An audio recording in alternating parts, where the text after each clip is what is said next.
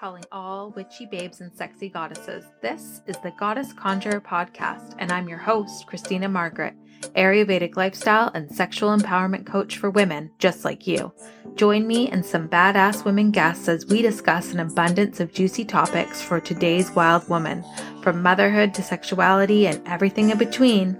Tune in because shit is about to get real, and trust me, you don't want to miss it.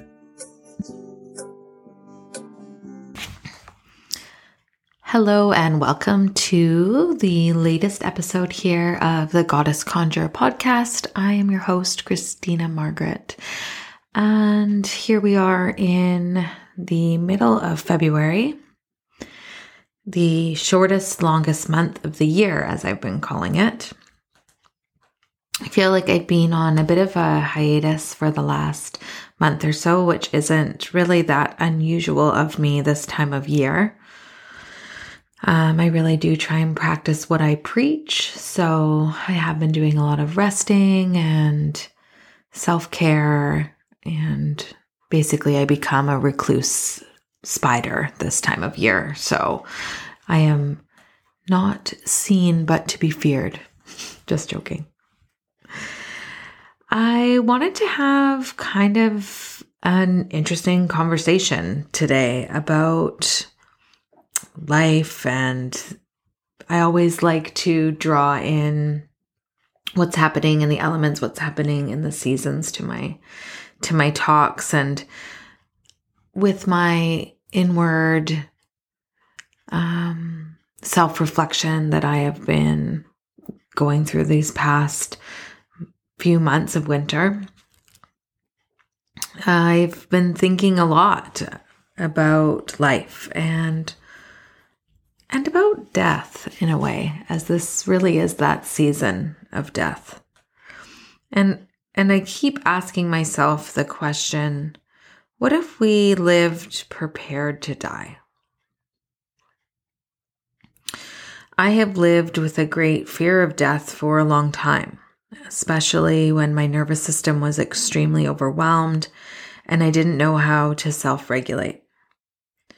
Every sensation I felt in my body was an immediate threat to my life, and before I could get another breath in, I was already played out my entire funeral service in my mind. This went on for many years. It was very debilitating, and I had a hard time getting done even some of the most simple tasks, like leaving the house. I never trusted I could take care of myself and my own body. I never trusted my own body.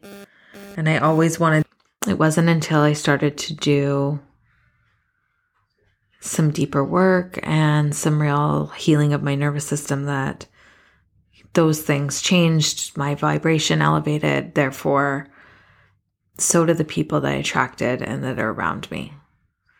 But that being said, no one that has ever been around me has actually been the person or the people that have made me feel safe in my body. In fact, the only person that has made me feel safe in my body is me.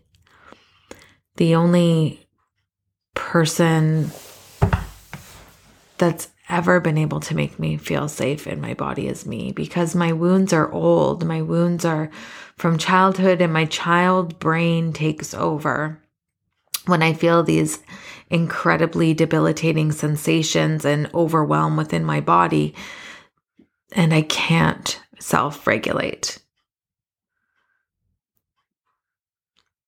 Now, my deepest core has such a respect for death of things. You see, my anxious self could not die because I fed it. I nourished it with sickness.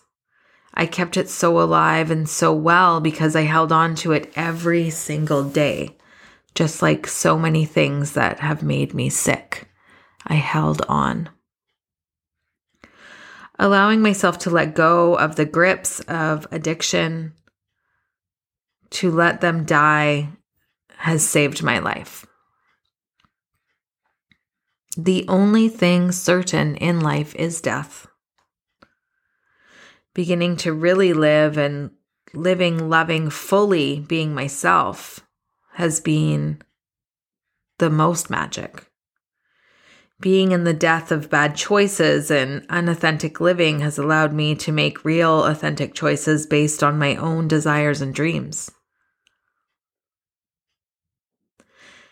So in Ayurveda, as I love to say, the season of fall was the entering into death.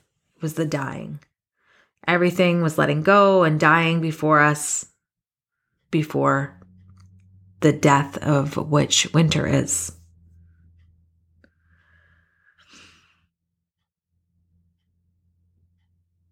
Ayurvedically, there is a shift happening now into Kapha season, the elements of earth and water, stillness and death. But in that is actually the beginning of this deep rebirthing that spring will bring. Spring will arrive soon, and we will be in a window of new beginnings, knowing that this window is actually unstable, though. That if we do not nourish it and water it, our new manifestations will die too. They are far too delicate to not be attended to. The most recent part of my life I have purposely sent to the graveyard is expectation of image of perfection. I have struggled with this idea of image mostly in the past couple of years or longer.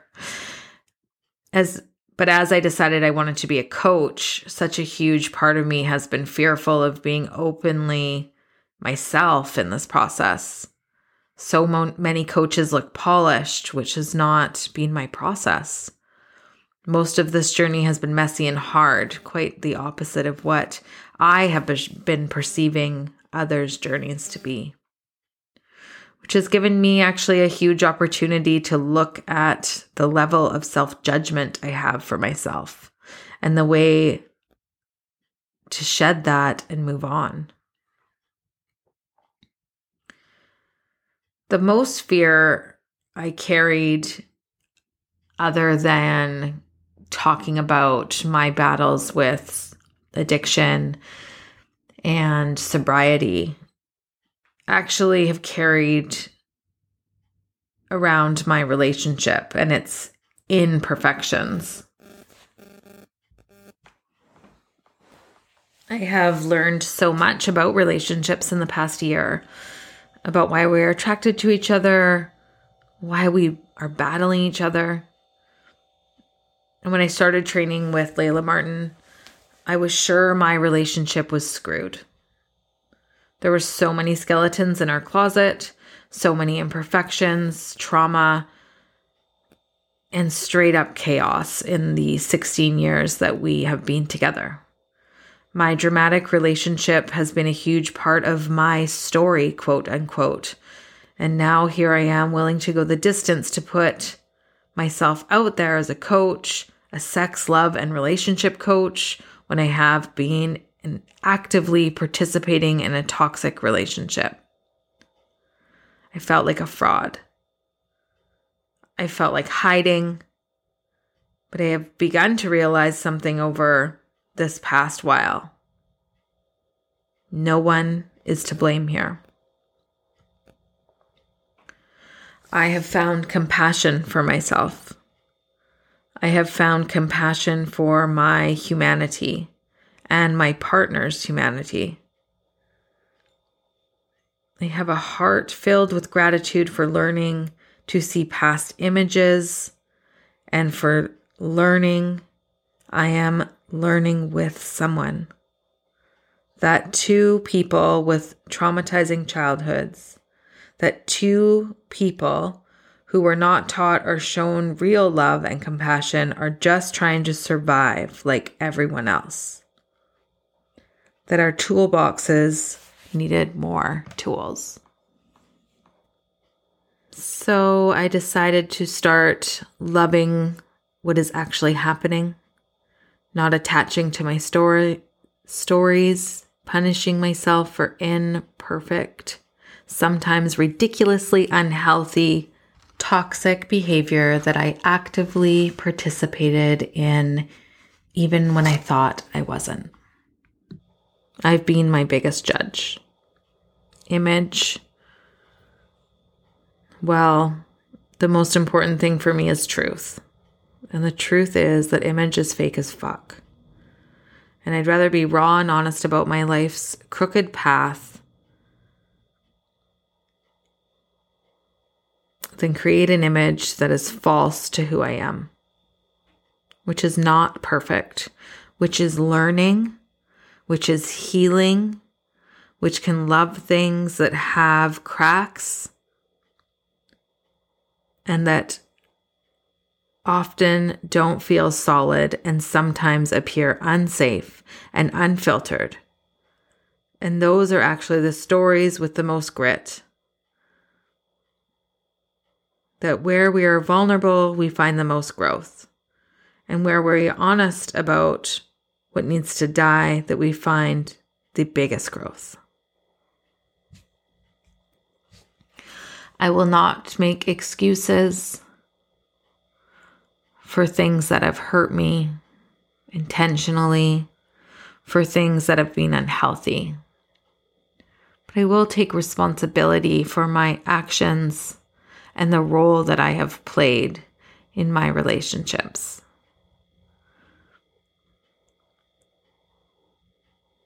There is a greater purpose. There is an opportunity within relationships, whether we label them good or bad, to grow. And if we just stopped judging and stopped worrying about what it looked like so much and just kind of felt what it was like to be in it, to be compassionate, to hold space, to be understanding, maybe it would be a little easier. I'm certainly no expert. I'm certainly still learning. But I do know one of the main things that I have learned is that there is so much available growth in the things that scare us the most. And so I'm okay to come out and say, I haven't lived anything close to perfect.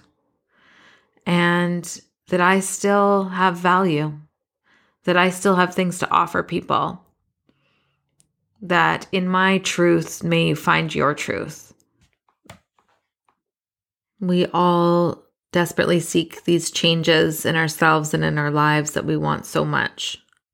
But change is not what you think. The change you seek is not what you think. It is not a struggle. It is not a fight. It is a sweet surrender to what is. It is acceptance. It is life without filters. It is messy. It is raw. It is human experience. And perhaps we could invite ourselves to experience our truth for what it really is. And then maybe we would experience less shame, less judgment, and stop pretending to be the people we are not. And start realizing that in the stuff that we don't like about ourselves, in the stuff where we feel embarrassed and ashamed and not enough, is where our greatest gifts lie. And this can be really difficult. This was really, really difficult for me to accept that my greatest gifts could lie in the things that I am most shameful, in the things that I want no one to know, in the places where my relationship looked like a shit show, and that my addictions were out of control, and that my behavior was irrational and erratic. But it is where the greatest gifts lie, because it makes people realize they are not alone, that we're all here, and that human life is not free of suffering, that there is both beauty and hardship. And maybe it's finding the beauty in the hardships. Maybe it is the sweet surrender. Surrender to me always looked like waving the white flag and giving up, quitting, until I realized the opposite of surrender was how I was living, gripping and holding on, stuck in fight, instead of just letting go and trusting what it was like to be in each moment as it came, whether that spiked fear in me or not.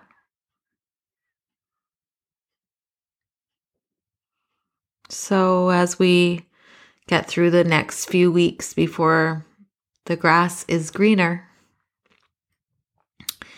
and the flowers start to bloom, spend a little bit more time going inward. Spend a little bit more time taking care of yourself and your needs and accepting all of your beauty with your scars. You're worth it. And there's something much better for you on the other side of acceptance and surrender and the death of old things that don't belong to us and that we don't deserve to carry with us our whole life like a badge of honor. That our victimhood needs to die just as much as our need to be martyrs. We just need to learn to be in our bodies and be in ourselves just as we are. And once we see the beauty in that, we can start to see the beauty in all things around us. One person does not deserve to heal more than another. So when you struggle in relationships, know that that person needs healing too. Yes, there is a point of taking radical responsibility. And you get to choose who you want to be with and how you want to be with them. But really how you want to be with yourself. And what kind of relationship you have with yourself really reflects the kind of relationships that you have with others. And relationships aren't just romantic. Family and friends and coworkers, your children. It's worth looking at. You're worth doing the work for. It's worth stepping out of our comfort, even when our comfort is re-traumatizing and keeps us stuck in our addictions and our bad behaviors and with toxic people and toxic conversations and gossip. When you step away from those things, you really start to see the truth, your truth. You can own your participation in your life, take radical responsibility for yourself, and build something worth living for. And I've had to do some deep digging myself, and it's been ugly, but so worth it. I'll talk to everyone again soon. Enjoy the rest of this very long, short month. I hope someone can find something in this that was worth listening to. Take care.